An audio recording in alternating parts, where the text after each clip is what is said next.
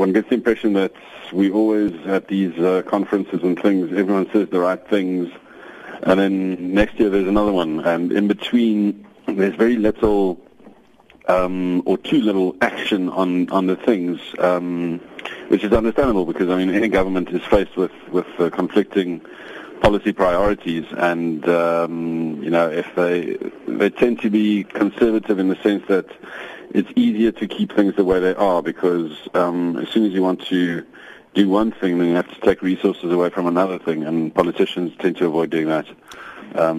So governments do tend to be inherently conservative, and that means that anything really revolutionary or innovative takes time to happen or doesn't happen. Yeah, resources are an important thing if we talk to natural resources, but there are a whole bunch of other resources which have to be developed to enable business. I think of infrastructure, connectivity, banking systems. Are these some of the things which are also holding development on the continent back? Yes. Well, I mean, all those things are, the reason they're important is that if they are in place and they allow human capital to really develop and be deployed in a productive and creative way. So infrastructure, yes. So we all our infrastructure in Africa tends to be designed to move around minerals and ores, not people. We're not connected. So students struggle to study, and people struggle to talk to each other. And finance as well. It's just, people have ideas, but when it comes to having to borrow money to set something up, then there are blockages and it's difficult for an entrepreneur. So all those things are very important, yes. In terms of where South Africa lies as an important gateway into Africa and one of the leading lights, although we do have our problems, can we compare the way some countries like Morocco seem to be, gathering investment to as a sign of a way forward for South Africa itself and also other African countries to, create those environments for foreign direct investment? Yes. Well, South Africa is less of just the gateway to Africa than it used to be. So you're finding more and more other countries are competing with us by being the gateway for something more specific. So Kenya is to a large degree the gateway for IT firms and financial services firms. They like to start there. Mauritius, a lot of banks go to Mauritius for tax reasons, and that's allowed the emergence of an infrastructure there that makes it, that sort of accelerates that trend. And then Nigeria, since they became the biggest economy on the continent, there's been a bit of a hiccup there for reasons to do with oil and currency. But I think in future you're going to see a lot of consumer-focused companies want to start there. And Morocco, which you mentioned, is definitely for French-speaking firms. They like to start there rather than in South Africa, and especially when it comes to services. So rather than South Africa being the gateway to the continent, I think you're seeing more diversification in that and more other places attracting firms with specific interests and skills. We'll ask Francois to stay on the line and discuss this further after the headlines now with Utsile Saku.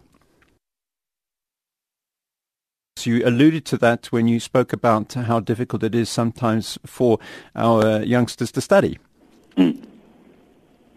Yes, so I mean that's an important thing, studying, and also for I think there might be sometimes too much focus on when you say studying to just think about going to university and getting a degree, which isn't necessarily.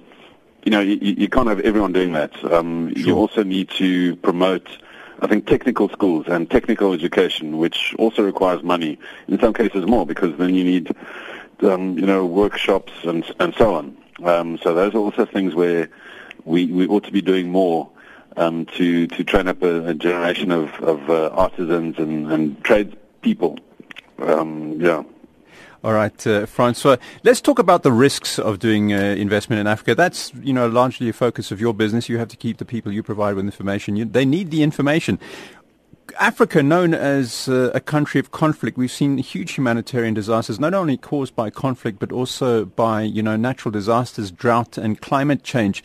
How do these play into Africa's challenges in growing the economy? Well, war, conflicts and war, that's the biggest risk to investment. I mean, if there's any risk of actual armed conflict, then investors stay away. I mean, when there is a war, of course, that's the most rapid destruction of built-up capital and resources you have. So if it looks like something's going that way, then investors stay away. So at the moment, look, it's better than it used to be. The long-term trend remains positive. But there are still pockets of conflict and violence, and we're still nervous about what's happening in the DRC, about President Kabila hanging on to power there, and the various ways that can play out, because one of the ways is in armed conflict. And in South Sudan, of course, is they've been at war now for almost 3 and a bit years. And you mentioned climate change. So unfortunately, climate change will tend to fuel conflict, because what you're seeing is a lot of land degradation. So grazing is worse than it used to be. So people have to move onto other people's lands, and that sparks conflict. So there has been an uptick in the Sahel generally. So sort of south of the Sahara, the sort of bushveld land. There has been just more banditry, more fights over cattle and so on. And then in a place like South Sudan, that turns into full-scale war when some other factors are present. So unfortunately, yes, climate change will tend to fuel conflict, and that's going to imperil the development of Africa.